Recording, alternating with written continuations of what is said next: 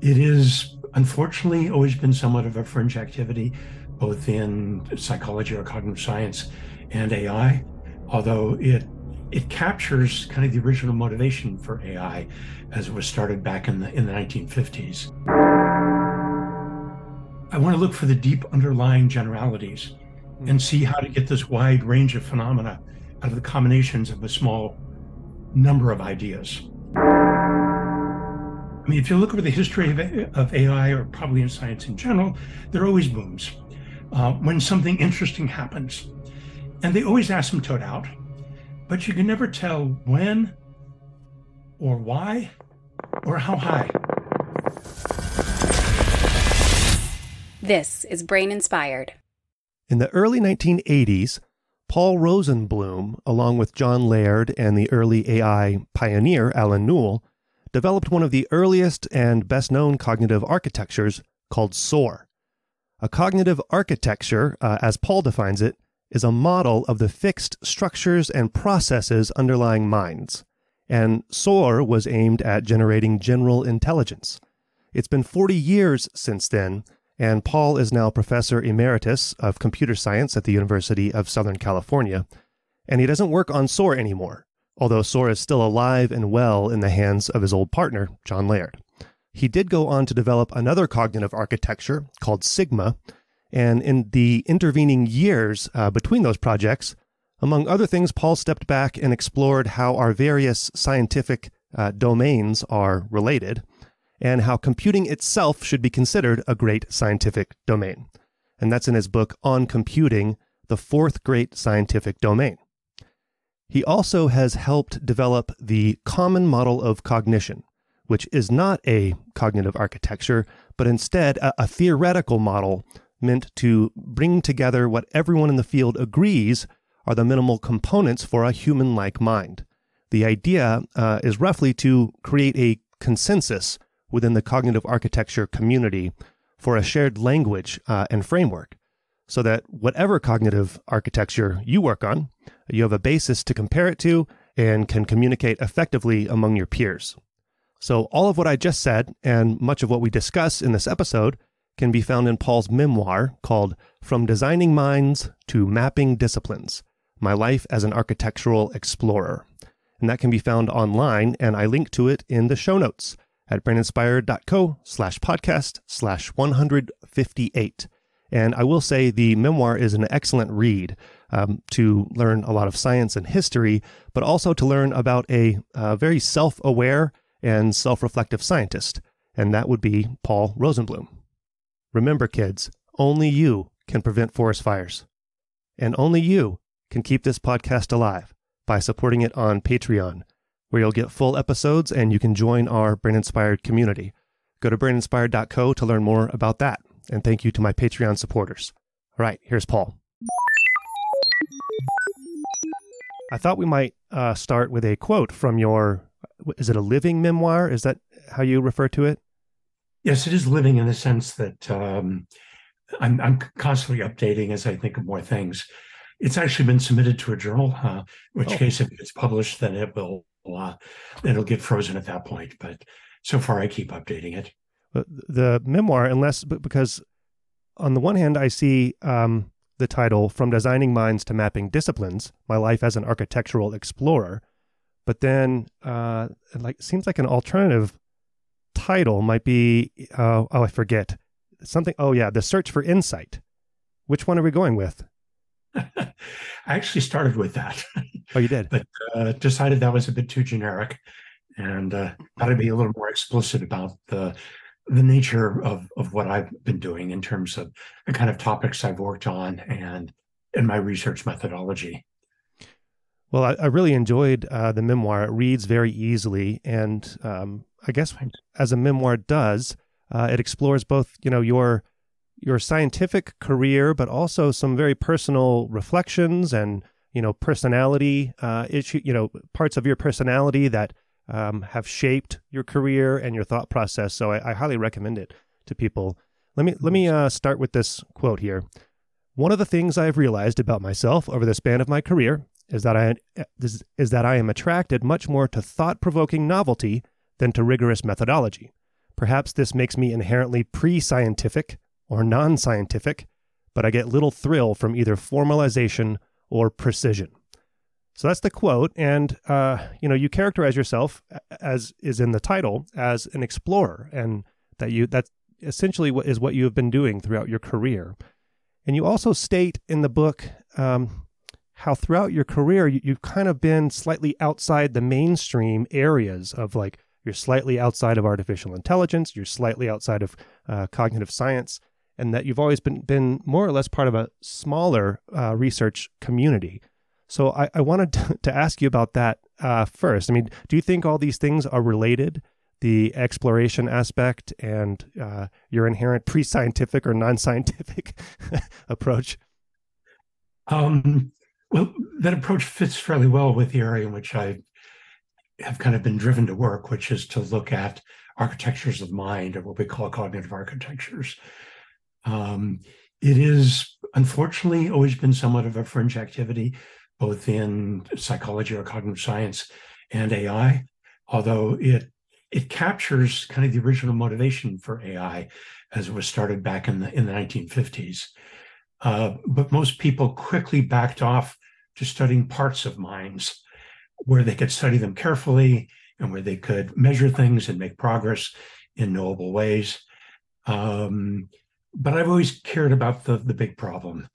And to me, that's been more of an exploration activity than it has been kind of careful experimental activity.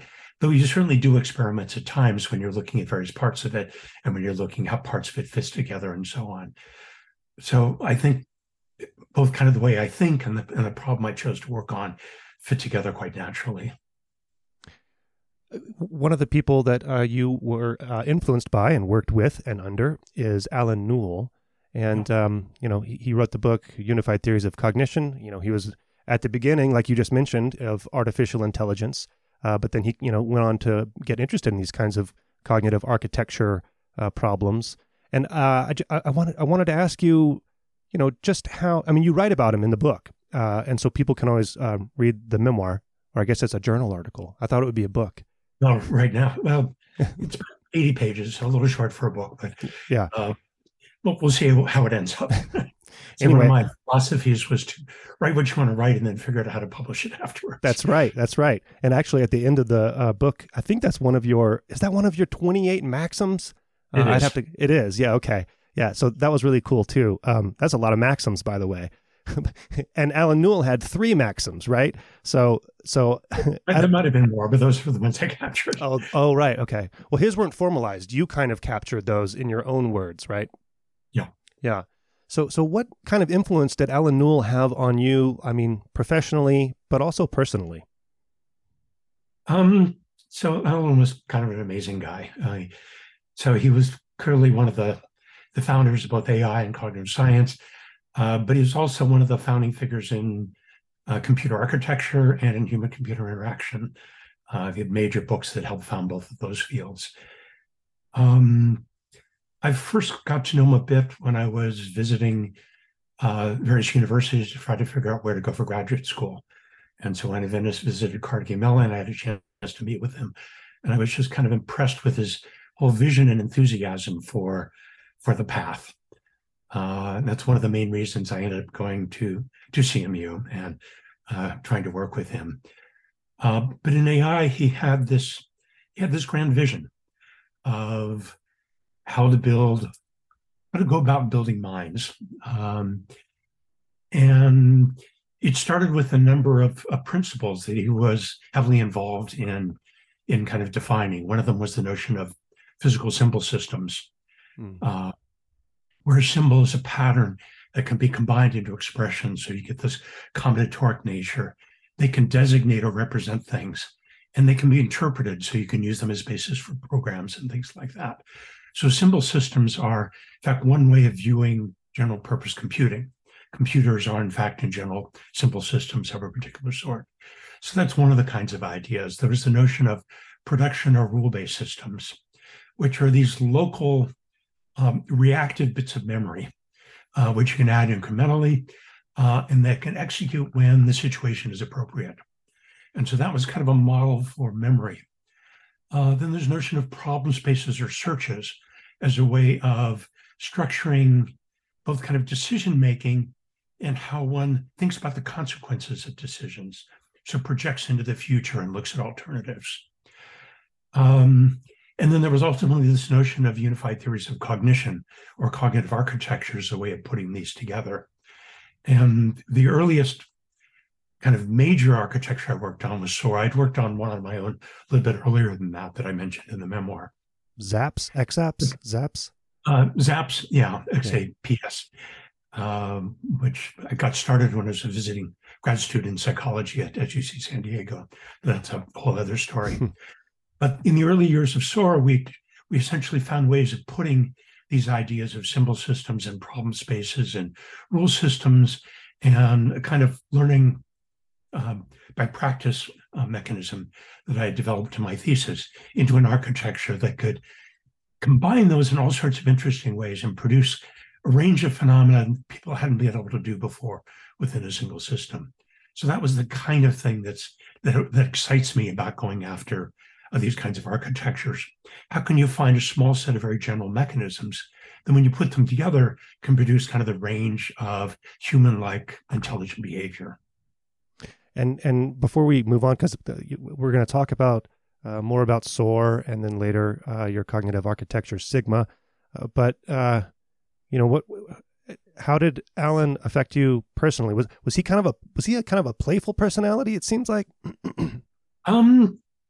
I think you'd say he was. He was not an overly serious person, though he was totally committed to his work. He worked incredible hours. I forget, he worked like 60, 70, 80 hours a week on the research, and then he'd spend another 30 to 40 hours working on the communities around him. So both the research community and the community at Carnegie Mellon. So he was kind of totally committed to the stuff he was doing, but was always cheerful. He was a happy person. To me, he was kind of an ideal of a researcher in terms of how to work with people, how to work with your communities, how to do your research, how to set large problems and be committed to them over the long term, how to support everyone around him.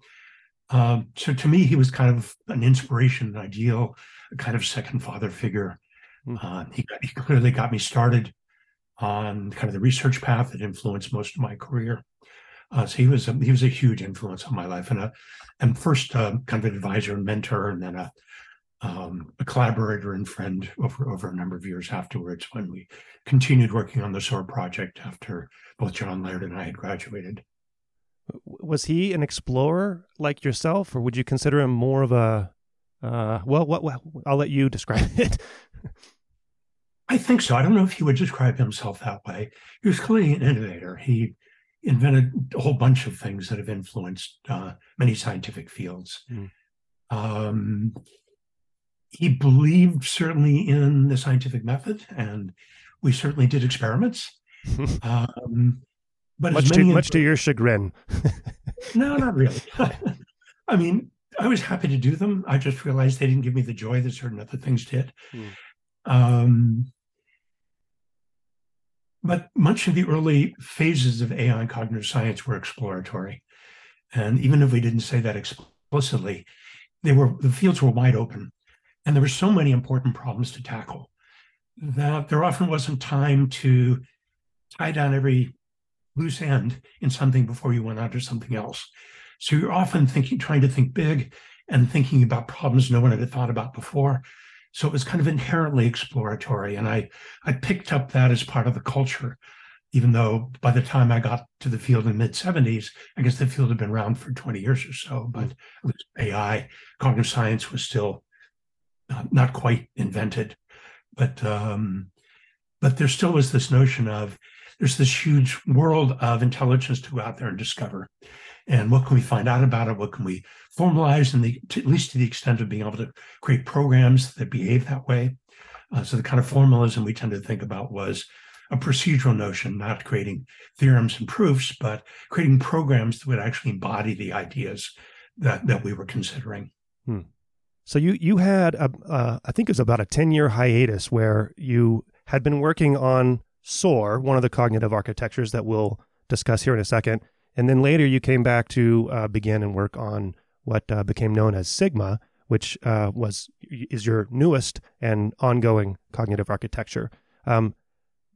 But during your 10-year hiatus, you kind of went even grander picture and almost meta science, and looked at theories of computing and how computing relates to other disciplines. And then you came up with something called dichotomic maps. Is that right? I think of them as dichotomic, but I'm not sure. Dichotomic. Oh, man. Right pronunciation is. Let me say that over. Yeah. Dichotomic. Maps. All right. So maybe we'll come back to those. But the interesting thing to me is that cognitive architecture in your little, it's not a Venn diagram, it's kind of a nested diagram, is like the most minute part of the way that you view what you have worked on through your career. And yet, this is a kind of a unified picture of cognition. So you start from a pretty large scale there. Yeah, so when I started that 10-year digression, I certainly didn't have any attempt of trying to re-understand computer science or computing more broadly. But I had gotten burned out. I didn't see how to make further progress on SOAR in the way I wanted to. And we had been working for a number of years on military simulation, basically applying SOAR to model pilots and commanders in military simulation, which was highly successful, but it took me away from the kind of research that I like to do. And one of the things I found out about myself is that I'm really not applications oriented, even though the payoff for that is very high. I've never started a company. I've always avoided doing anything beyond a toy application unless I kind of had to. Though we as a group decided that was the right thing to do with SOAR, and I think it was the right thing to do with SOAR. But after that, Herb Shore, who was the executive director of ISI, saw I was burned out, invited me to work with him on new directions for the Institute. This is the University of Southern California Information Sciences Institute, which essentially involved going across the breadth of computer science and related fields and looking at what the future was to bring and what kind of new areas we ought to get the Institute into. So that had me working in many different areas, everything from technology and the arts to sensor networks to automated building construction. And there was just this wide range of things I was working on, and with many different partners. And to me, it felt incoherent in the sense that I couldn't figure out, at least to me, it didn't feel like what brought all this together. Why was this a coherent subject of study? And that got me thinking a little bit during those 10 years as to what did they all have in common and how did they fit together? And it was actually near the end of those 10 years and going on that I started to come up with this notion of, at that point, it wasn't a dichotomic analysis. It was more what I call the relational model, where I started to look at the relationships between computing and the physical sciences and the life sciences and the social sciences and to itself, and started to understand that there was a core to computing, which had to do with this transformation of information, but that when you related that core to itself in various ways and to these other scientific and engineering disciplines, you could start to understand how the different kinds of activities I was involved in, and ultimately how all of computing fit together in kind of a neat way. And that's sort of what led to the book on computing, the fourth great scientific domain. It happened later on as part of that. It was something inspired by Peter Denning, a computer scientist up at the Naval Postgraduate School in Monterey. But I'd come to the notion that, okay, I was looking at the relationship between computing and these other domains, and I was thinking of them as great scientific domains that didn't really have a name, that there was standard use. Everybody knew the physical life and social sciences, but there wasn't a term people used for those kinds of things. But I was using computing in the relational model just as I was using those. And I said, perhaps computing is one of those. And so that set me out thinking, okay, what is a great scientific domain? And is computing one of those? And that then took me into philosophy of science. And it's an area in which I've continued to work, though I can't ever quite claim myself as being a professional in that area. But the question of what is a scientific domain and what is and what isn't, and why consider computing. And so I came up with a definition of one, and which of course fits computing because it had to, but fit these other domains as well. And then I started to look at the relationships among these, and that's what led to that particular book, and has continued with work in these dichotomic approaches to understanding and kind of AI and cognitive science and complex systems within those fields. So in a sense, you mentioned this nesting of kinds of models I've worked on. Though cognitive architectures have been the biggest piece of my life, it's part of AI and cognitive science. Those are bigger than that, and computing is bigger than that, and all of science and engineering is bigger than that. So it's the smallest part of the figure, though it's been the biggest part of my career. So did I know that we're all over the place, but that's okay. But did your stint, in philosophy of science and then thinking about these bigger picture things, did that have something to do with you reformulating and getting interested again into cognitive architectures? Not directly. So those 10 years actually led to two efforts that I thought of as being completely distinct at the time. One of them was Sigma, this new cognitive architecture, and this other was the attempt to understand computing via the relational model. Both came out of that period. The Sigma came out of, again, looking more broadly at AI and looking at all the advances at that time being made in this area called probabilistic graphical models, thinking we were missing something in the world of cognitive architectures, but not understanding this world of probabilistic reasoning under uncertainty, the kinds of learning you can do and the kinds of reasoning you can do. So Sigma came out of that period by that. Although one of the things I understood while doing the book was that I really cared about these deep fundamental understanding about things. And part of what into Sigma was understanding that I didn't feel like I was making progress in cognitive architectures unless I was bringing that same insight to those. So the early years of SOAR had that. There was kind of one form of memory, one form of learning, one way of making decisions. And there's a notion of problem spaces for search and one way of doing reflection. And through that small number of fairly general ideas, you got this huge variety of intelligent behaviors coming out. When you couldn't push SOAR any farther, at least I couldn't figure out how to push SOAR any farther in that same paradigm, that's kind of when I burned out. Oh. Now, John Laird, who, along with Alan Newell and me, it was John's original thesis, and then I joined with him and Alan. Alan was the advisor of both of us. John continued working on SOAR after I stopped, and he added more memories and learning mechanisms and other mechanisms, which is something I hadn't been willing to consider at the time. Partly because even without realizing it, I had this mental framework saying you can't do that. Whereas John didn't have that framework, and so very successfully has improved SOAR in many ways since that point. When I started to think, and it took quite a while to figure out how to do this, how to bring the probabilistic graphical models and SOAR-like architecture together, I realized this was sort of the second period, like the early days of SOAR, that all of a sudden I could see how to bring, again, a small set of ideas together that would be even more prolific in terms of the range of things it would provide than the original SOAR did. So both the book and Sigma had this common notion of, I want to look for the deep underlying generalities and see how to get this wide range of phenomena out of the combinations of a small number of ideas.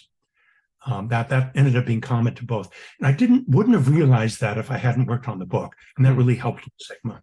Oh, let's back up and just state what a cognitive architecture is, because I don't think that I had ever seen a definition of what a cognitive architecture is, but I just kind of loosely held it in my mind that I kind of know what it is. But there's a pretty clear definition. Well, I don't know if there's a generally accepted definition, actually. Okay. But I keep in mind, I consider it a hypothesis concerning the fixed structures and processes that define a mind. And for me, it's a mind, whether it's a natural mind or an artificial mind. To most people, cognitive architecture focuses on natural, in fact, human minds. Mm-hmm. So most of the field will tell you that. And then there'll be AGI and AI architectures, which are focused on artificial systems. To me, it's about a mind in general. In fact, that's something that's characterized my thinking all along. I haven't been focused on either human or artificial. I've cared about mind in general, and human and AI are two kinds. And so I look at all the different kinds I can. Haven't looked at animal minds much. Okay. That's what I was going to ask. But it is at a human level. Yeah. Human level, or I guess the term we use now is human-like. Human-like. But human level is emphasizes a different aspect of it. So yeah, that's what a cognitive architecture is. We're looking for what are the basic mechanism processes.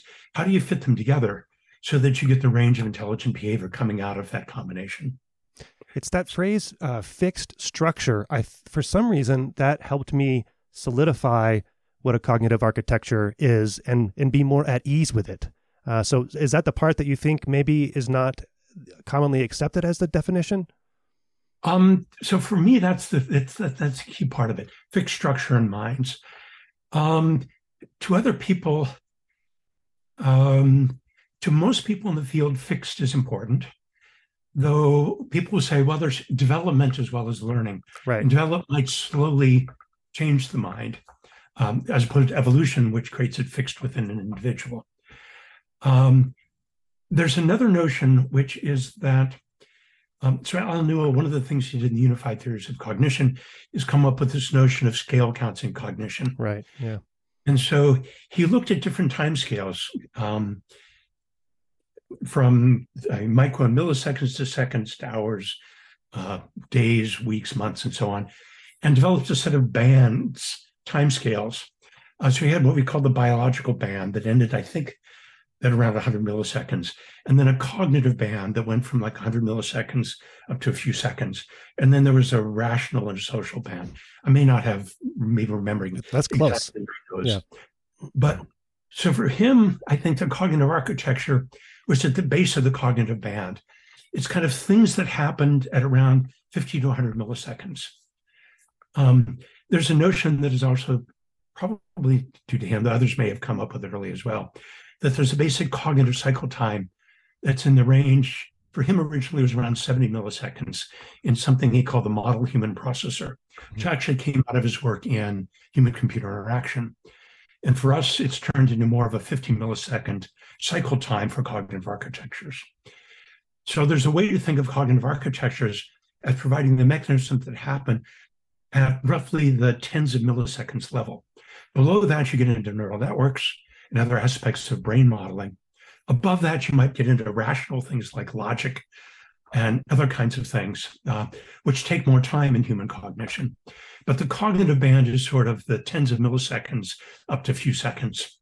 So you can think of a cognitive architecture as the stuff that supports that particular band. It's just a different way of thinking about it. We tend to think of those as kind of the same, because when we talk about the mind, we're talking about the cognitive band as opposed to the brain, which is more the biological band. Mm-hmm. But so SOAR started off aimed at that cognitive band, that 70 or Alan 70 millisecond kind of time scale. What I just want you to talk about SOAR a little bit. I kind back in the at Dartmouth, right, and at the birth of AI, they were going to solve AI within a summer. What was the feeling of looking back?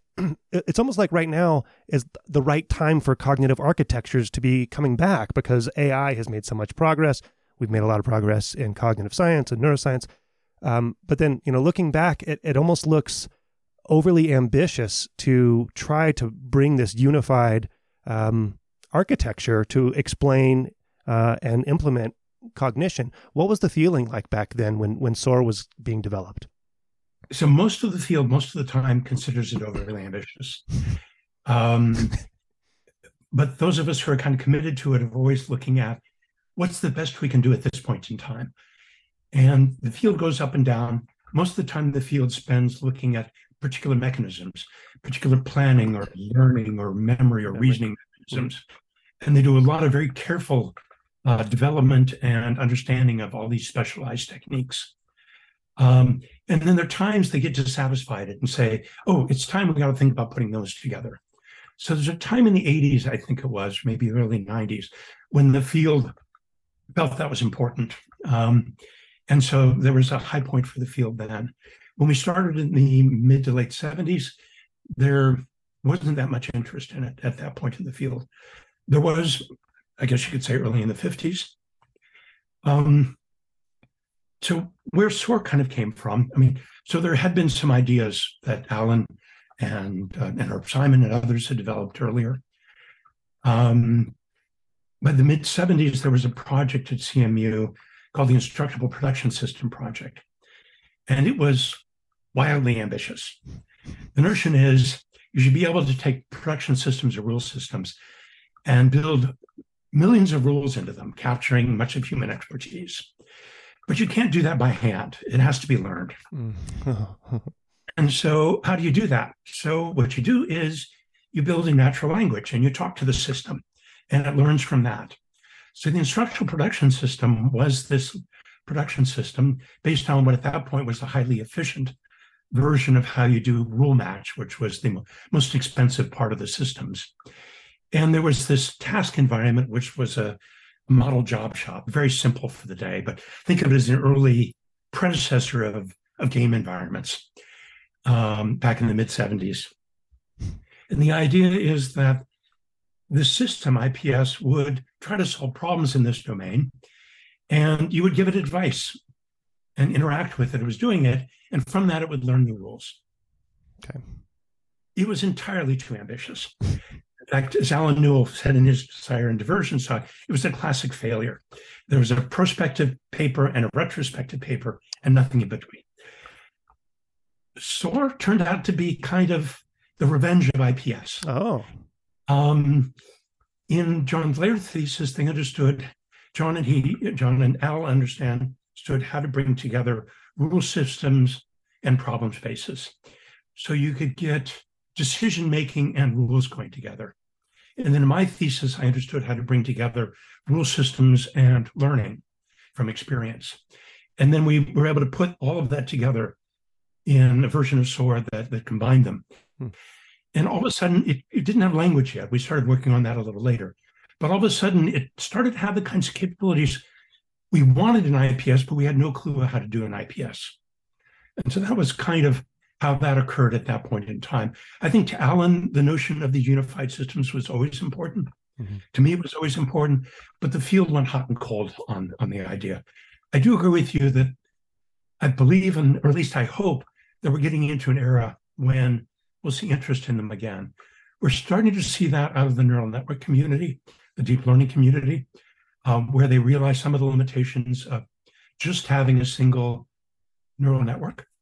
And so, for example, systems like AlphaZero, which are an AlphaGo before it, which beat the Human World Champion, do a bunch of other games, that combines the neural network as a form of memory, along with problem space search of a particular sort. And there are other examples, what they call neural Turing machines, where people are trying to combine neural networks with other of the kinds of capabilities we've been looking at for a long time in AI. Yann LeCun has come out with some recent editorials and papers about his ideas. He doesn't call it a cognitive architecture, but that's really what it is. Why wouldn't he call it cognitive architecture?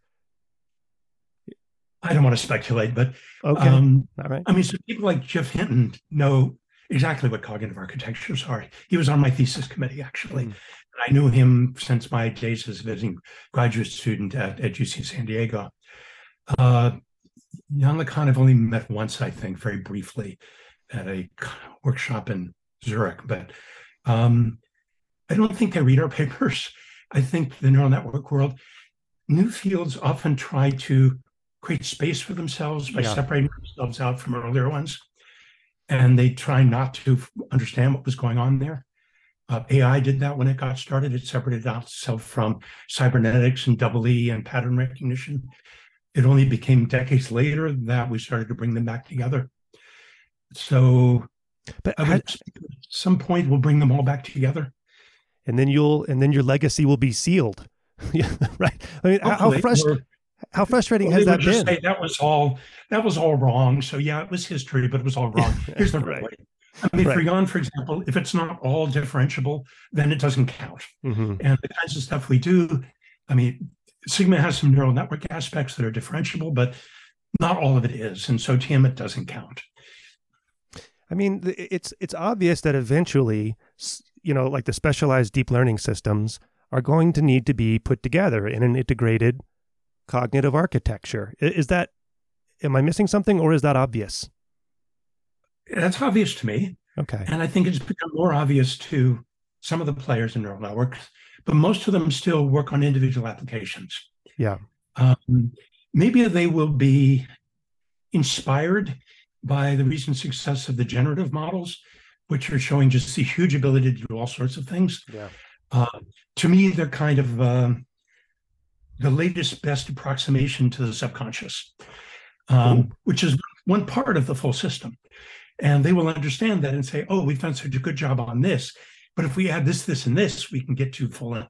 I mean, they're all talking about sentience and consciousness now and so on. So they'll start to realize, oh, if we add these other capabilities, maybe we'll get there. Okay. All right. So let's go back to SOAR, I suppose, before we go down the rabbit hole there, because I want to come back to the deep learning eventually as well. So SOAR was a solution that was the sort of what did you call it? Not a revenge. It was not. You didn't use the word revenge. It was. It was. Yeah, revenge on the previous classical failure, as Alan Newell put it. And then you worked on that for a long time with John Laird. And about 15 years with Alan until he died. Yeah. You developed something called chunking, which you have left off in Sigma. And so I don't know if you want to describe what chunking is, but anyway, you and both John Laird worked on that, and Alan until he passed. What else is there to say? How far did you get with SOAR that you got so to the point that you thought you couldn't make any more progress on it? Was it just because the limitation of the single memory function, et cetera? So let me start with chunking since you asked about sure. that. So that came out of some work I did with Alan Newell after I returned from UC San Diego. He had signed up to write a paper for a chapter in a book, and he wanted to do it on the power law of practice, which was kind of known implicitly but hadn't been made explicit as far as I know before that. It's a general phenomenon which says that if you graph the amount of time it takes you to perform a task versus the number of times you've done it, that you get a power law curve. Now, power law in the simplest form is the time equals the number of trials to some power. And generally it's a negative power, small power, so that you get a curve that goes like this. It's like an exponential curve, but slower. So we started by doing a bunch of work trying to establish that you found power law curves everywhere. Whenever you measure human performance, you got a power law curve. And then we started to come up with a theory for what could produce power law curves. And it was Alan's intuition to start with the notion of chunking, which traditionally came out of psychology as a way of talking about short-term memory as being chunks of items. 7 plus or minus 2 was George Miller's classical paper on the topic. The way we eventually developed it, and I developed in my thesis, was as a notion of combining experiences, essentially. So the idea was, if you're going along fine and you have enough knowledge to do what you want to do, you're just applying the rules you already have to help make decisions. If you run into what we call an impasse, you would step back and reflect. This is one form of what you might think of as part of consciousness. But you step back and think about the problems in your own behavior, and you solve those problems. And from that, the idea is you can learn new rules. Then in the future, you could just fire and continue on without having to think hard about it again. That's what chunking became, essentially, a means of learning new rules by essentially summarizing this reflective processing you did when you ran into impasses. And so it turned out that applied sort of all over the place in SOAR. There were a number of different kinds of impasses it could run into. And so you could learn rules that controlled search. You could learn rules that implemented operations of various sorts. You could learn all different kinds of rules. And that was, again, part of the early excitement. As time went on, we found more and more things SOAR could do, and we were doing wider and wider ranges of applications, from knowledge-intensive systems and search-oriented systems to real-time robotic control and control of simulated entities. So all of that was going along fine. What I didn't feel like was that the architecture itself was improving. I didn't know what was missing, so that was part of the frustration. I knew we weren't there yet, but I didn't know what was missing. I had a sabbatical just before I stopped working on SOAR, and I tried to work on emotion. And I realized it was very difficult in SOAR. The only thing I came up with was a bit of a model of frustration, which turned out to be extremely appropriate. Sure. It was essentially you'd start reflecting, and you'd keep reflecting down to arbitrary levels. You never make any progress, and that was the notion. You'd start getting frustrated. Oh, okay. And then that was kind of when I stopped working on SOAR.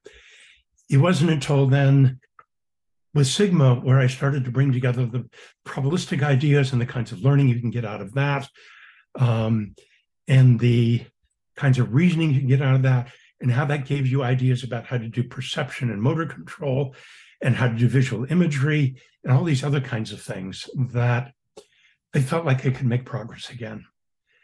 Now, you mentioned the chunking's not in SOAR, and that's perhaps my biggest failure with Sigma to this point. I've tried any number of times over the years to put chunking into SOAR. Sometimes I've tried to look at very narrowly, just as a way of combining rule-based processing, sometimes very broadly as ways of summarizing all of the kinds of things going on when Sigma reflects. But I've never managed to pull it off. It's interesting. Is the challenge because you use probabilistic graphical networks as the sort of ground level implementation beneath Sigma? I haven't been able to articulate exactly what the issue is, but I know that the core problem is finding a way to summarize the processing that goes on when you reflect in Sigma as sets of knowledge structures within Sigma. I mean, generalizations of the rules in SOAR, which include things like probabilistic graphical models and things that are hybrids between them and all these other things. So there's a particular way that the summarization process happened in SOAR. And I've been trying to mimic that in some ways in Sigma. And it's just never quite worked out for all sorts of very subtle reasons. Unfortunately, I probably finished with Sigma since I've retired. I just don't have what it takes to go back and pursue that further. So, but Sigma itself is not finished. Sigma may be finished. There are some students who may continue doing things on it, but as far as what I can do, it's kind of finished, unfortunately. So there may be an inspiration that hits me or hits someone else, and I just can't resist, or someone can't resist going back and trying to make it happen. But yeah, that's a key kind of learning that I've never managed to get into Sigma. Maybe you need to go to DARPA for another 10 years or something, and then that'll do it. But I did a different kind of learning in which did all sorts of additional things which we couldn't do in SOAR. Although John has added multiple new mechanisms to deal with some of those kinds of learning. So we didn't really talk about, and I don't know, we don't need to get in the weeds about it, but we didn't really illustrate the actual architecture of SOAR, and then how Sigma, how different it is and how similar it is. Okay. So the original SOAR, the way I think about it still, I mean, and the way it was sort of until I left the project in the late 90s, it's fairly simple conceptually. There's a single long-term memory consisting of rules. There's a working memory, which is short-term memory. And the way things work is that each rule is a set of conditions and a set of actions. The conditions match to patterns in working memory, which are these little simple structures or trees of symbols. and they generate new structures in working memory. And so there's a basic memory retrieval cycle of matching and executing rules in parallel, which augment what's in working memory. So perception comes into working memory, and then you can view this memory as elaborating what you know about what you're seeing. So that's a core part of the memory, or what we call the knowledge cycle. And that's happening in small numbers of milliseconds in human time. So that's kind of the innermost loop.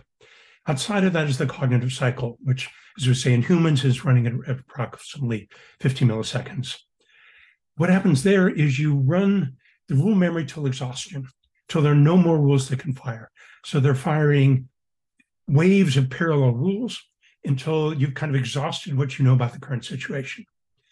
Part of what you retrieve are what are called preferences.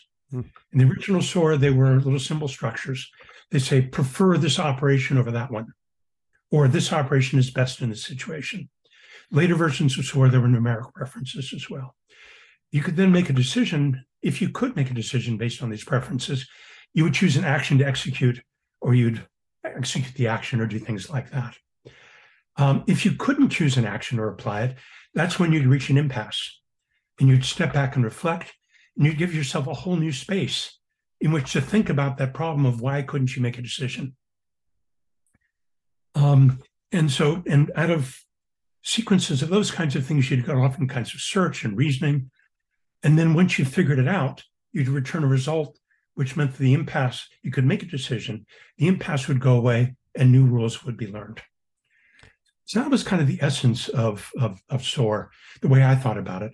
John has since added 2 additional long-term memories. He's added a visual imagery memory. He's added multiple learning mechanisms for reinforcement learning and for declarative learning and episodic learning. And so it's a much more complex beast than it was back then. But that was kind of the essence of SOAR as I thought about it. And then Sigma has a lot of similarities to SOAR. And then, eventually we're going to talk about what is being called the common model of cognition that kind of brings all these principles together in an abstract way. But what do you see? How is Sigma different and similar to SOAR? What's the main differences? So in some sense, the inspiration is similar. I was trying to kind of get by with one or a small number of everything, but the kinds of things it has are more general. So the way I think about Sigma is that it's at least a 2-layered architecture. So there's a cognitive architecture, which in some ways is like SOAR. Below that is a graphical architecture, which is based on a generalization of what are called factor graphs, which is a form of these probabilistic graphical models. They're all kind of ultimately due to Yuta Perl and his work on Bayesian networks. Mm-hmm. Factor graphs are a very, very general form of these. I got inspired by reading a paper out of EE, which was nominally about things like error correction, coding theory and stuff. But it showed to me, I forget it, unfortunately at the moment, the 3 authors on it, but the breadth of what you could do with factor graphs. And so I started to think about, okay, can I start with a level like those, but use them not only for kind of probabilistic reasoning, but for rule-based reasoning. And ultimately, we got to points where we're using them for neural network-like reasoning and other kinds of things. So I built this generalized factor graph representation as a graphical model, and then started to look, okay, how can I build rules? How can I build decision-making? How can I build search and learning, all on the basis of these factor graphs, and get things that were not only like SOAR's rule memory, but were like the later SOAR's semantic memory or memory for facts, where you can give a pattern and retrieve facts that are similar to it. It's episodic memory, where it records experiences that you can retrieve in various ways, as well as things that were much more probabilistic, and things that were hybrids between those, because you had a kind of a deeper understanding of how they all related to each other. So Sigma was kind of built on that intuition. So it is a much more general, unified memory model which can do all three kinds of memories. Sora can do, plus it can do neural network memories and other kinds of memories as well. But it still has a decision cycle, though it's now based on all these numbers floating around in these graphs. And it has a Sora-like reflection capability, but again, not a Sora-like chunking capability. And we found we can use it for perception. You can do both neural network-like perception as well as probabilistic graphical model types of perception. I did certain generalizations that generalize sort of over symbols and numbers, where I start with a real number line and then allow discretization of it so that you can get integers, and then allow assigning symbols to discrete regions so you can get symbol processing. And so I could get a range of things from symbols to numeric processing. And that made it fairly easy to do things like visual imagery, because I have this underlying n-dimensional numeric space that I could tap into, because you could get, there's essentially a single number line, but you could get cross products of them, so you could get arbitrary numbers of dimensions.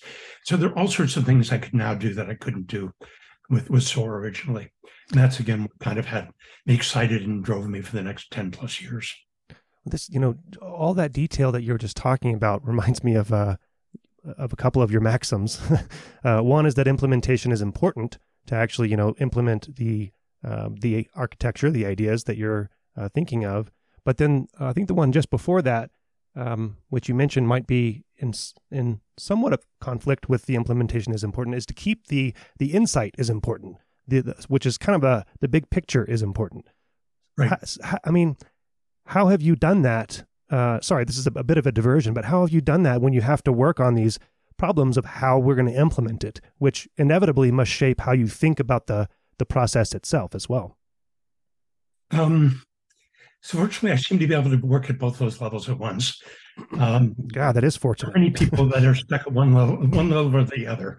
And they, to me, are somewhat limited in what they can accomplish. I mean, they can be very good at all the details, are very good at high-level thinking, but I've always been able to kind of maintain both in mind at the same time, which has let me accomplish what I've been able to do.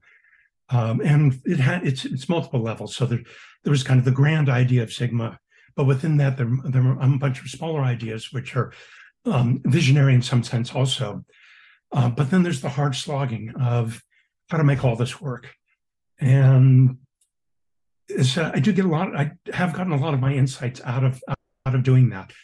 Some of the original ideas about how this works simply didn't work out. And if I just stuck at a high level, I would not have realized it.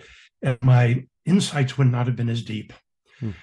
But when you go down and actually figure out how to all make it work and how to make it all work together, that's sort of, to me, the key challenge in cognitive architectures, not the individual mechanisms, but how do they all smoothly work together to yield through their combination what you're looking for.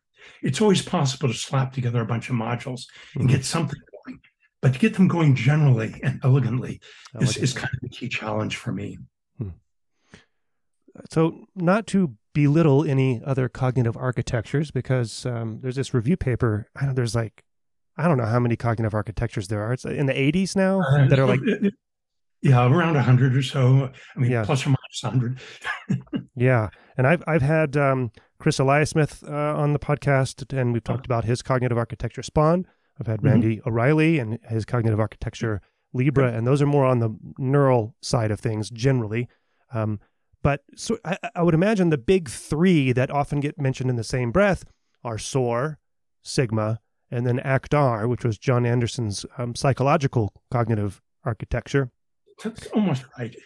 Oh, is it? Oh, how's it? Tell me I'm wrong. How am I wrong? What's wrong about it? There's really only a big two, SOAR and ACT-R. I mean, SOAR is kind of the leading one with the AI focus, and ACT-R with the cognitive science focus. Sigma is in the Common Model because I was one of the leading developers of the Common Model. Otherwise, in some of the later papers, they don't always talk about Sigma. To me, Sigma is a synthesis of much of the rest of it. But if you talk, there's really a big two, not a big three. Okay. Well, for me, there's a big three, but not for everyone. Okay. Well, we'll get to talking about the Common Model, but what is since quote unquote cognitive architectures are outside the mainstream somehow, what is the sense of community within, between people working on their version of the cognitive architectures? Is it competition? Is it Are people trying to synthesize things? Do they get along? Do they all hate each other? So like any community or any research community, the complex are dynamics. I mean, it's full of people with egos and ambitions and things they're trying to accomplish. And it ranges from, so the big two architectures have had large communities working on them. There are some where it's just a single individual working on their own. Sometimes even individuals that's not even in any of the core fields. They just feel they understand what intelligence is about. And there's kind of everything in between. And there are good relationships and sometimes hard feelings. There are jealousies. There's everything you can think of that you would expect from a community.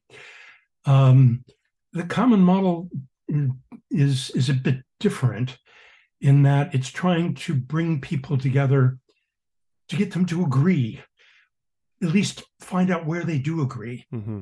So we'd call it a consensus model. It's trying to at least go out initially to folks who work on cognitive architectures and that, okay, what do we as a community agree is true of a human-like cognitive architecture?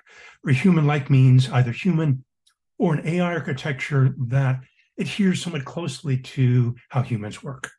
So there are some very wildly different architectures in AI and AGI. Mm-hmm. There's universal AI, which says there's a single equation that produces all of intelligence. But for human-like AI, we thought there was a chance for conjunction rather than just disjunction. And we've been surprised to find out we can get fairly far with that. It's going kind of slowly at the moment. We're working on topics like emotion and metacognition or reflection, trying to add those to them because the original common model is fairly minimal in a variety of ways. But we were surprised we could get that much agreement across that community. So it works kind of across the cognitive science and AI people who care about cognitive science community and those interested in architecture. It's not something that the world that looks at individual mechanisms cares about. The neuroscience community doesn't care about it. AGI, we've gotten some rapport with the AGI community on it, people like Ben Goertzel and so on. But what about philosophy? Has philosophy embraced it, or have they had anything to say about it? Philosophy of mind people? We haven't had a lot of contact with philosophy of mind folks about specifically things like the common model. Mm-hmm. And I know there's a history, people like Daniel Dennett, for example, and so on. And there is an interesting philosophy of mind community, but so far the common model hasn't really made much contact with philosophy of mind.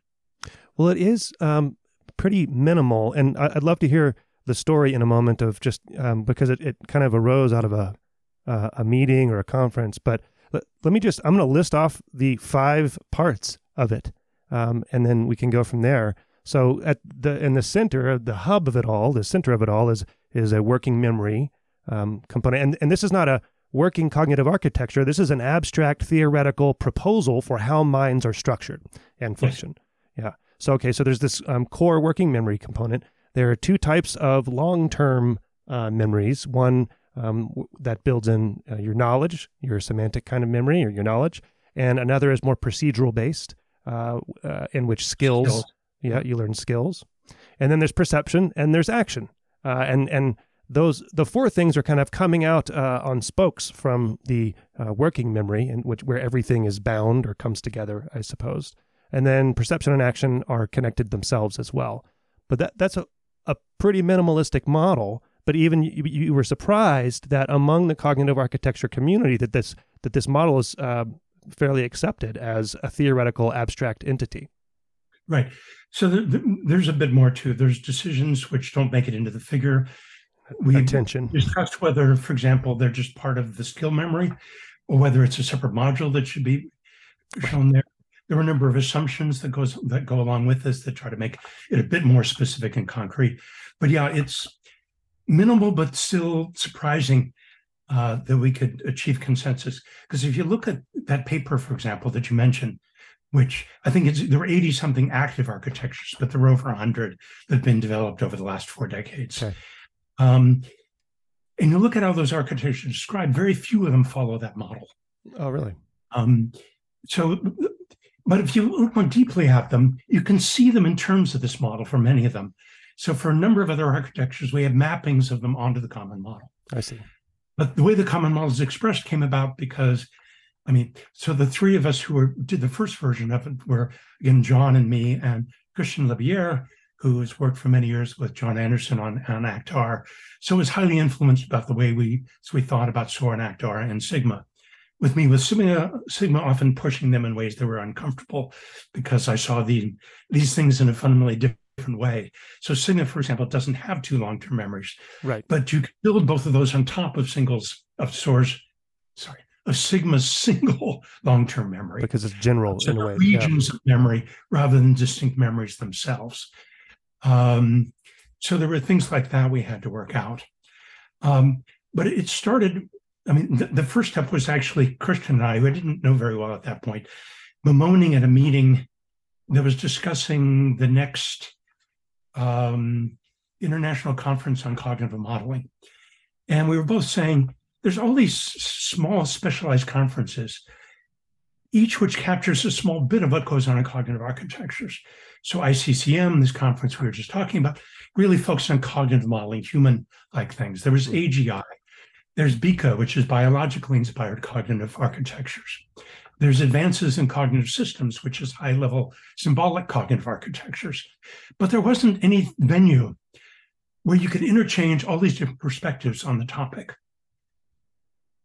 So out of that, we created what was called a AAAI symposium on integrated cognition, which Christian and I led. And I think I probably opened the symposium. He closed it. And he summarized his thoughts from it. And his summary was in terms of what he called a standard model of what he saw was common. So at the symposium, we did have people from neural approaches and AGI approaches and cognitive approaches and AI approaches. I can't remember if we had anyone from philosophy or other things. But from what Christian saw, there's a smaller number of things he thought were in common. And so he put it up on a slide as the standard model of the mind. And the thing that shocked us was everyone in the room at the time said, yeah, that seems right. That totally surprised us and gave us the kernel of hope that we could build on that to do something more substantial. John, who was at the workshop and worked closely with me and knew Christian well, joined us early on. And that led to that paper on the standard model of the mind that appeared in the AI magazine, which later got retermed as the common model of cognition. So we held two further symposia on this common model idea. The first one was on the standard model of the mind. One of the kinds of pushbacks we got was there was fear because of the notion of the standard model in linguistics that we were going to top down impose something on the field. So there are folks who are feeling quite threatened by the whole thing. There's some who still feel threatened and feel like we've left them out. But so one of the things we did as a community was hold a poll and renamed it. We did individual pieces. So standard, common, different alternatives. Okay. Model of mind, whatever. And we did polls and we ended up with the common model of cognition as the name for what we were doing. Nice.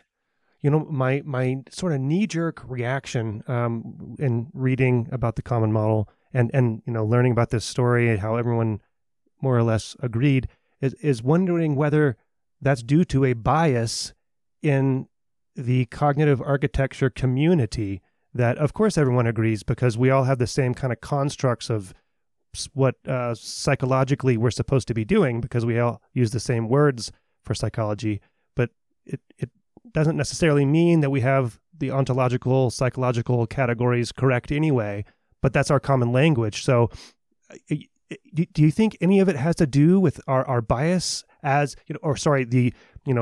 the cognitive architecture community's bias in thinking in those terms? So that's certainly a possibility, and particularly with respect to the terminology. I would hope, though, that the ideas transcend the terminology. Yeah. And that even if you say we're biased in the terminology, that some of the core ideas hold. But we've been trying to challenge it by mapping additional architectures onto it. So we started with sort of the three and what we knew more broadly. But if a wider range of people map on and say, here's what it's missing, or here's how you're thinking about it wrong, that provides food for thought. The something we haven't talked about yet that I know you wanted to talk about was the mapping of the common model onto the brain. Mm-hmm. It's another one that is showing us that to some extent we're thinking right about it, whether or not the terminology is the best way of thinking about it. So we're hoping to challenge it. Ultimately, we hope that anything that's human-like, and again, you have to be careful that you don't say, okay, that didn't map onto it, so it's not human-like, and therefore we don't have to worry about it. Right. So you got to be careful about these kinds of things. But if we can get the wider community of folks working on human-like architectures to map their architectures onto it, and so we understand how all these things relate. That's again part of the hope for the common knowledge provides kind of an interlingua for understanding the relationships among these models. We'll get beyond the kind of the initial starting point and concerns about whether it's biased because of where it started. But we'll see how it goes. So with that whole effort, we're trying to serve as facilitators rather than leaders. So we started 8 working groups and assigned a leader. We got leaders for each of them, which weren't the 3 of us. Unfortunately, they got far enough to produce some papers before the second Common Model workshop, but they each had their own things they're working on, so it kind of died out.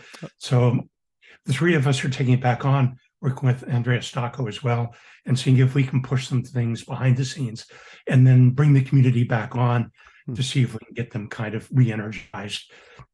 Well, I read through a bunch of the papers that that you guys, I guess, commissioned. So you put out this Common Model of Cognition bulletin, where basically you're asking other cognitive architecture folks, like you were just saying, to reflect on their own cognitive architectures and offer what they think might be missing to the common model of cognition.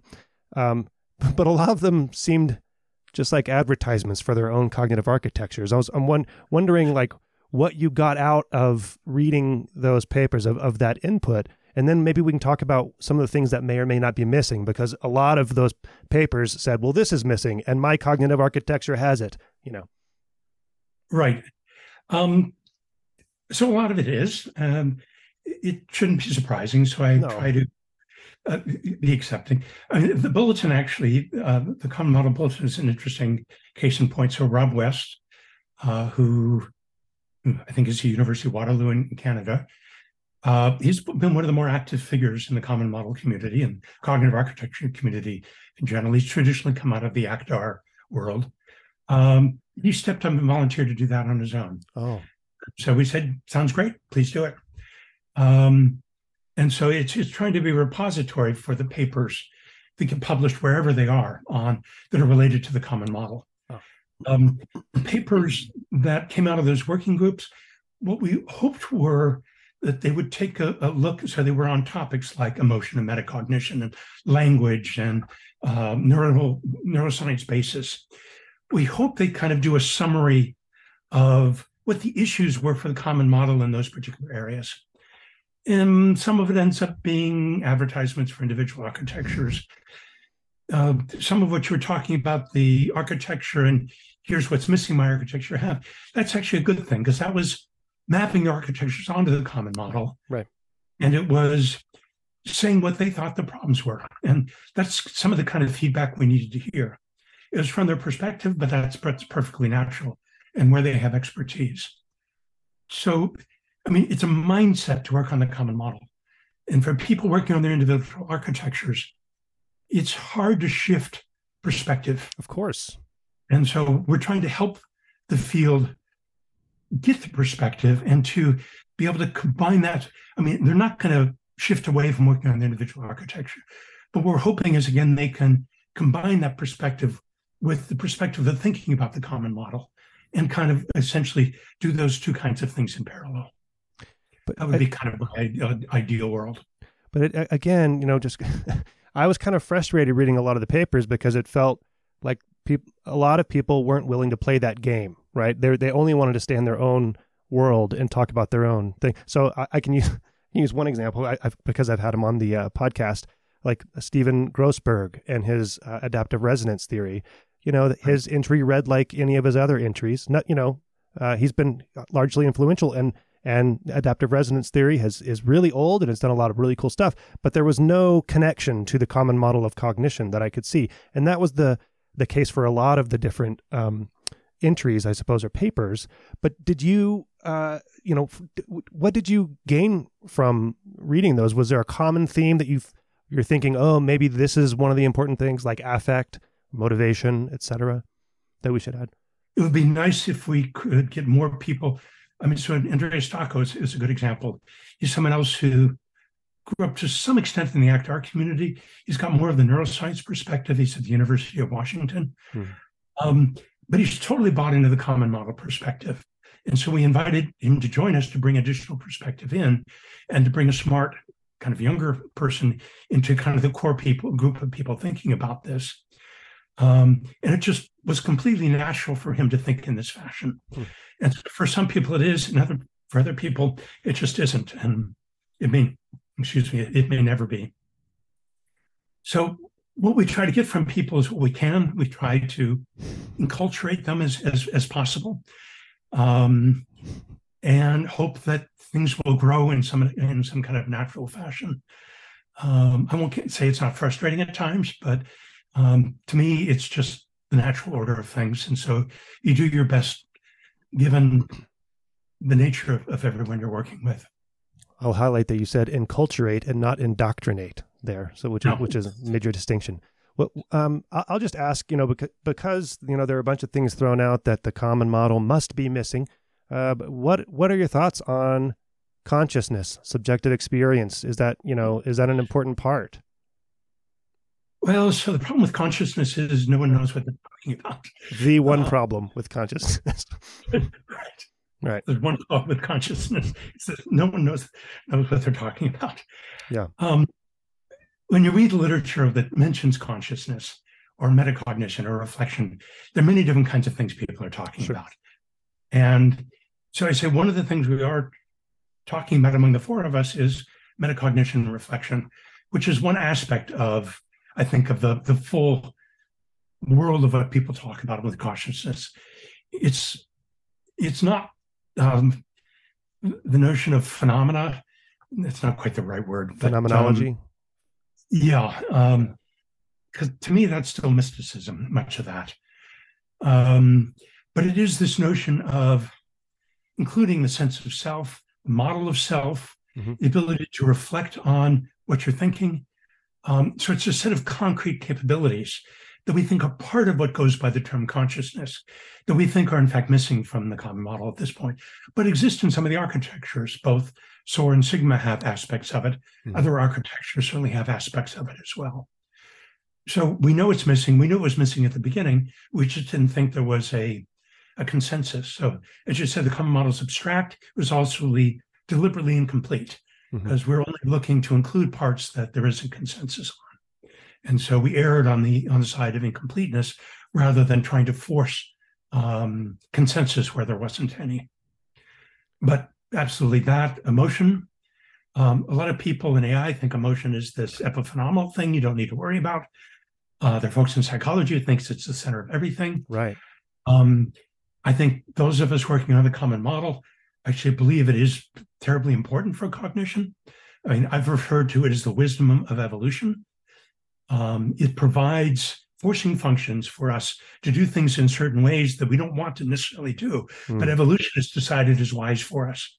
Now, that wisdom is very coarse, and so it often steers us wrong, not often, but sometimes. But to me, it involves physiology, it involves thought, it involves the architecture. Emotions change how we think, they change how we behave. Most of the work on emotion in AI is what I call cold emotion. It's all reasoning about emotion. Yeah. So it works just as fine thinking about other people's emotion as it does about yourself. It's all reasoning about it. And then there's physiological stuff where clearly things are changing in how your body works. But again, as an architectural person, the part I care about most is how does the architecture sense emotional states? And how does its functionality change as a function of that? So when you're angry, you think differently. It's not just a symbol in your working memory that you're angry. And it's not just chemicals. It actually changes how you think. So how does the architecture understand that state? And what does that actually change about how it operates? Those to me are kind of like the central things about emotion. Not everyone agrees with me about that, of course, but that's the kind of stuff I'm pushing when we talk about emotion in the common model. We actually held a virtual workshop on the topic, got a lot of good input and got some consensus at the end of that, which again was surprising but fun. And right now we're trying to just build on that consensus to come up with a more concrete and more elaborated proposal that we can go back to the community to talk about. This is kind of an aside, but I was going to ask you, given your interest in computing as the fourth great discipline, scientific domain, yeah. Domain, sorry. Since just going off of what you were talking about with emotion and physiology, do you think of the mind as all computational, or is there something else to minds?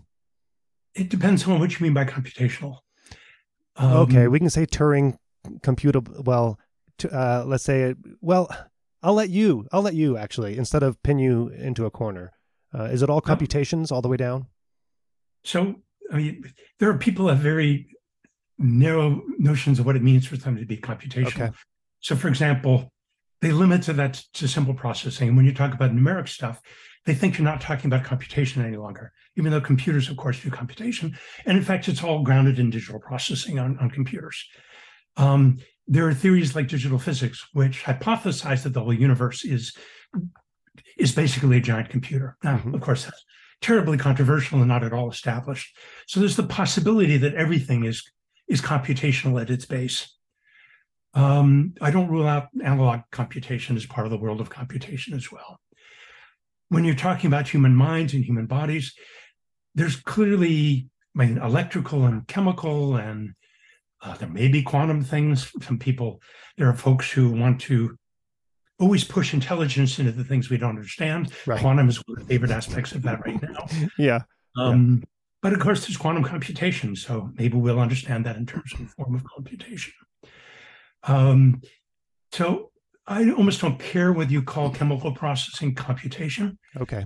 It's an interesting scientific question as to whether ultimately that's grounded in computation. I do believe that chemical signals matter in thinking. They're at a pretty low level, but pervasive level. Whether they're all captured by the kinds of things, we can do pervasive things computationally as well. Whether we captured the effects of those chemical signals is a whole separate question. My guess is we haven't. And that when you talk about emotions, that's part of clearly what's going on. And you have to understand how to capture the kind of pervasive, low-level effects that happen from that kind of thing. Let me see how to phrase this. So on the one hand, in real brains, we've learned that it's a really highly integrative system, and there's a lot of recurrence and interaction. We've also learned that due to sort of a systems neuroscience effect using neuromodulators, it can switch these circuits into different regimes of behavior, right? So that, and we've also learned that cognitive functions are multiply realizable. But are these kinds of principles that are coming out of neuroscience and computer science, are those part of the common model, sort of the backbone and infrastructure?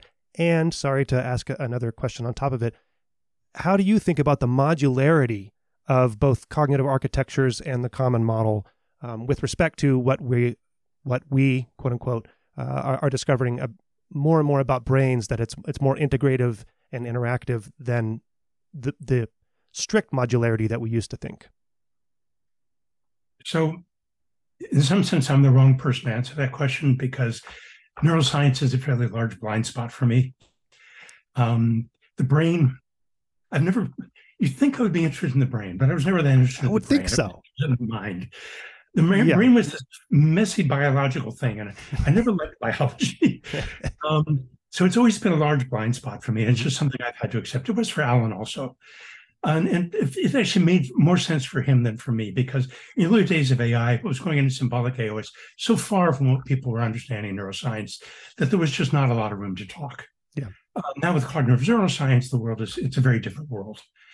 But Christian, and more so Andrea in the common model world, are much more up on that kind of thing than I am. So they bring a general background. I mean, so Akhtar had earlier been mapped onto the brain, and he'd worked with Randall O'Reilly on Cell, which is a combination of Akhtar and Libra. So there was those kinds of connections, and Andrea is more deeply rooted in that world. Many of the kinds of general things you are talking about from neuroscience, where I can't say are explicitly in the common model.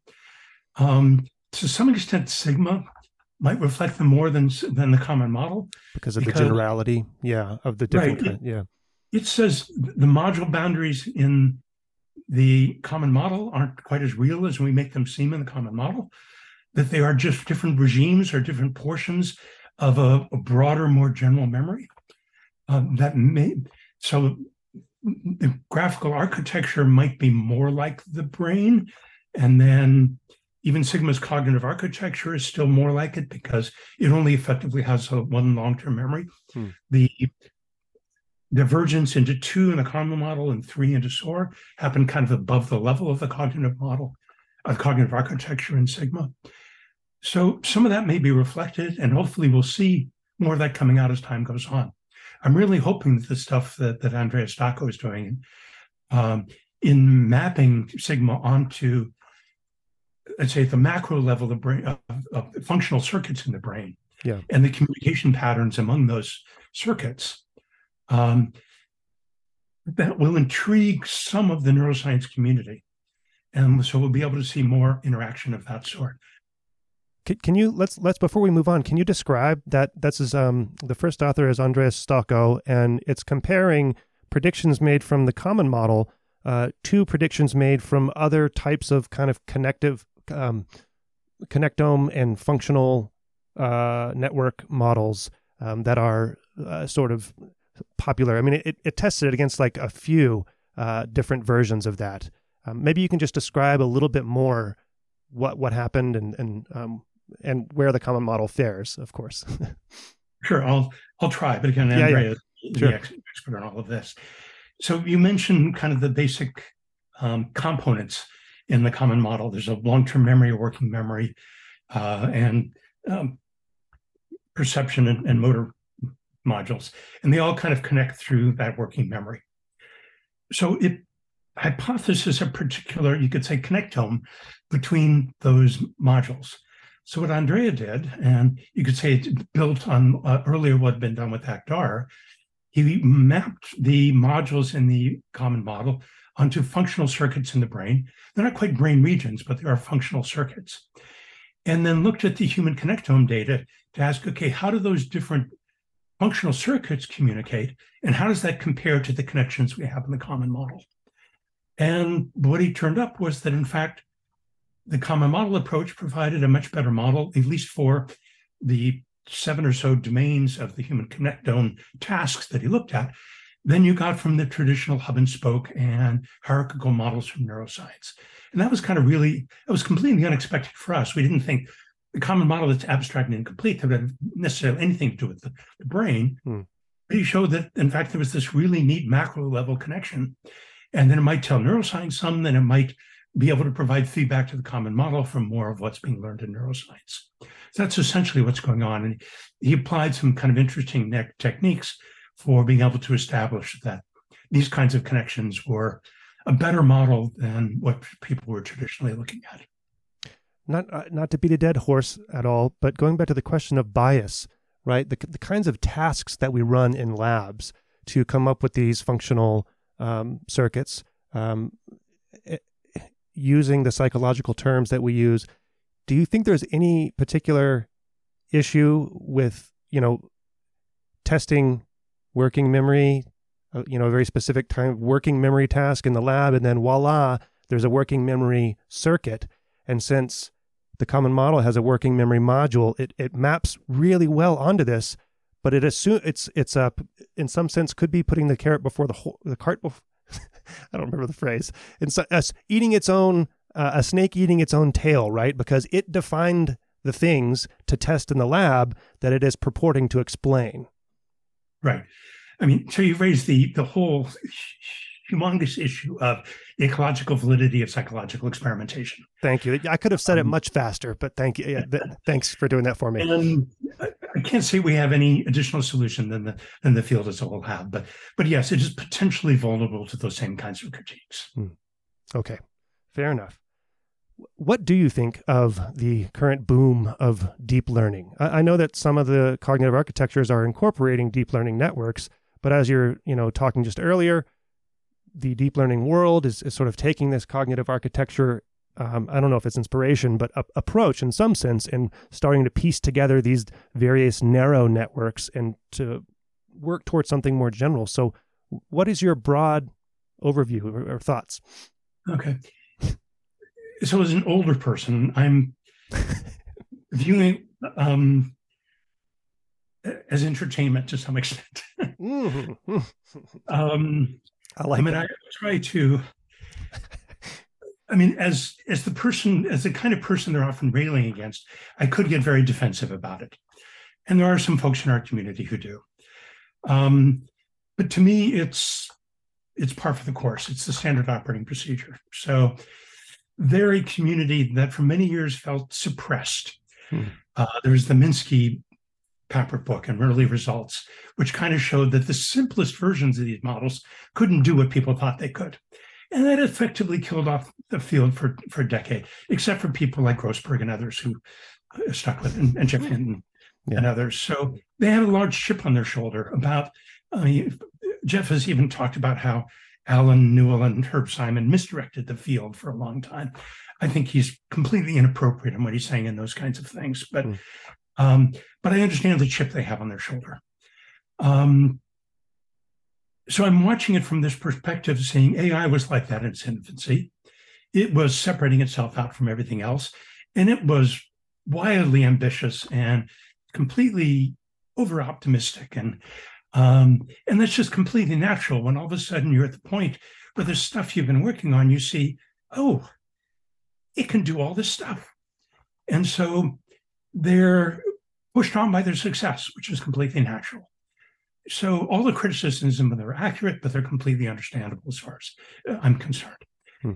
And they have gotten way beyond I thought they would be able to with their current set of very simple stacking technology.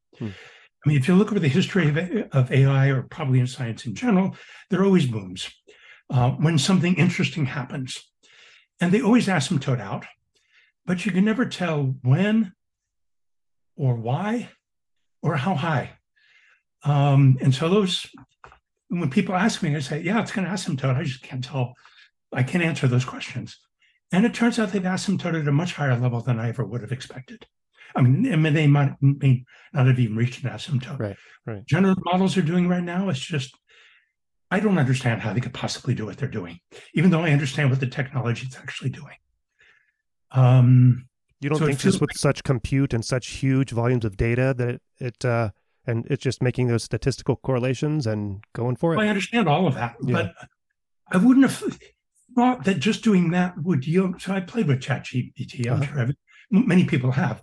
It just shouldn't be my model of large amounts of data and statistical correlations and prediction and transformers and whatever else they're using.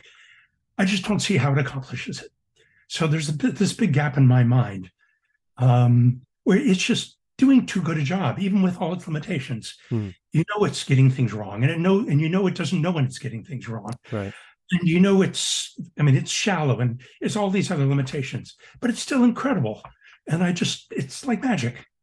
Do you think that in any of our, one interpretation of that is that, wow, it is, let's say a large language model that generates, really rich text and is very impressive.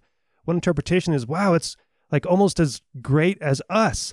But another interpretation is, oh, maybe our language is not that impressive after all. Like that it's not the height of cognition or something. So, I think the secret really is that, in generating a language model, they're looking at text describing everything we know. Yeah. And so implicitly in the language model includes aspects of everything we know, or almost everything. And so there's a way it's a summary of all knowledge in the way the web is, but in a different form. But the fact that it can coherently, at a larger scale than individual sentences, produce useful answers is just kind of incredible. But still, as I said, I think it's the next great model of the subconscious, which means it's missing whole aspects that are required for full intelligence. And in order to counteract the weaknesses they have, which the subconscious has as well. And I think there are a variety of members of the community that are coming to realize that, and they're looking for alternatives. Whether they will find a fully differentiable version like Jan wants, or whether it will be something else, is an open question. But I'm sure they will be pushed in the direction of adding more of the capabilities as time goes by. Because even though I'm sure they are enjoying and pushing as hard as they can on all the applications of what they've got, they're also looking at what the limitations are and how to overcome them. Yeah. You wrote in your memoir, I believe you wrote about that in your memoir, unless I'm misremembering and I saw it in an interview or something, that you get a lot more satisfaction and intellectual inspiration out of going to AGI conferences rather than, psychology or computer science or any of those other fields that you're kind of a part of. I just want to ask you about that, and maybe you can just reflect on why that is.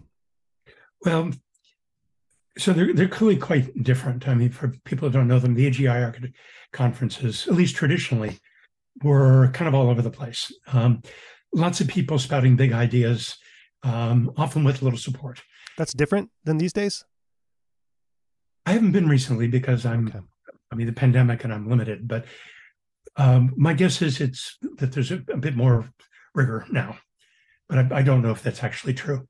I suppose for a traditional conference, what matters most is the rigor, and much less whether you're saying anything interesting. So if you've done your experiments properly and it's something new, even though it doesn't matter, you can get accepted usually. And to me, as I mentioned, what I care most about are ideas that get me thinking in new ways. And the next incremental idea just leaves me flat. So that's why I've often enjoyed the AGI conferences. There are people thinking big. They may, of course, be totally wrong, but they get me thinking. And that's really what I care about at a conference. I'm going to go someplace and where people will get me thinking in a different way than I normally do. You think other people actually that will happen at regular conferences as well. There are groundbreaking work published at regular conferences, but the vast majority is just incremental progress on existing topics. So it's really suited to your personality and desire as an explorer, I suppose, to seek that sort of inspiration rather than necessarily the answer to the next question that you're asking or something. Right. As most of my colleagues in the academic cognitive science world consider AGI abhorrent. Right.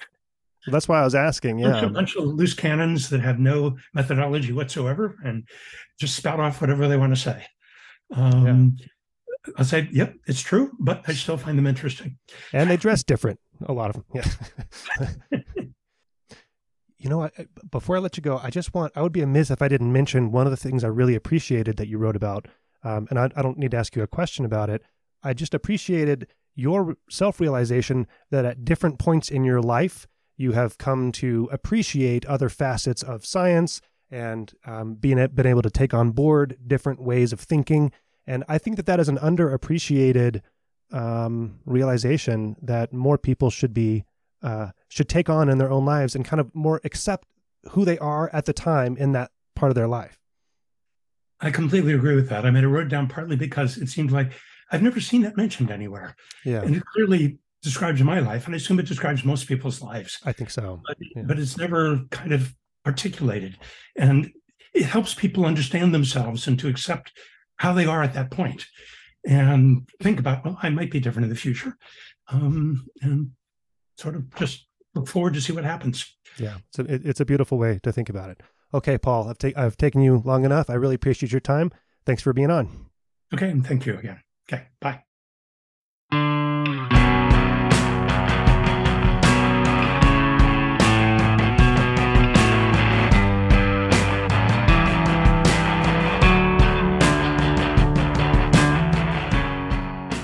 I alone produce Brain Inspired. If you value this podcast, consider supporting it through Patreon to access full versions of all the episodes and to join our Discord community. Or if you want to learn more about the intersection of neuroscience and AI, consider signing up for my online course, Neuro AI, The Quest to Explain Intelligence. Go to braininspired.co to learn more. To get in touch with me, email paul@braininspired.co. You're hearing music by The New Year. Find them at thenewyear.net. Thank you for your support. See you next time.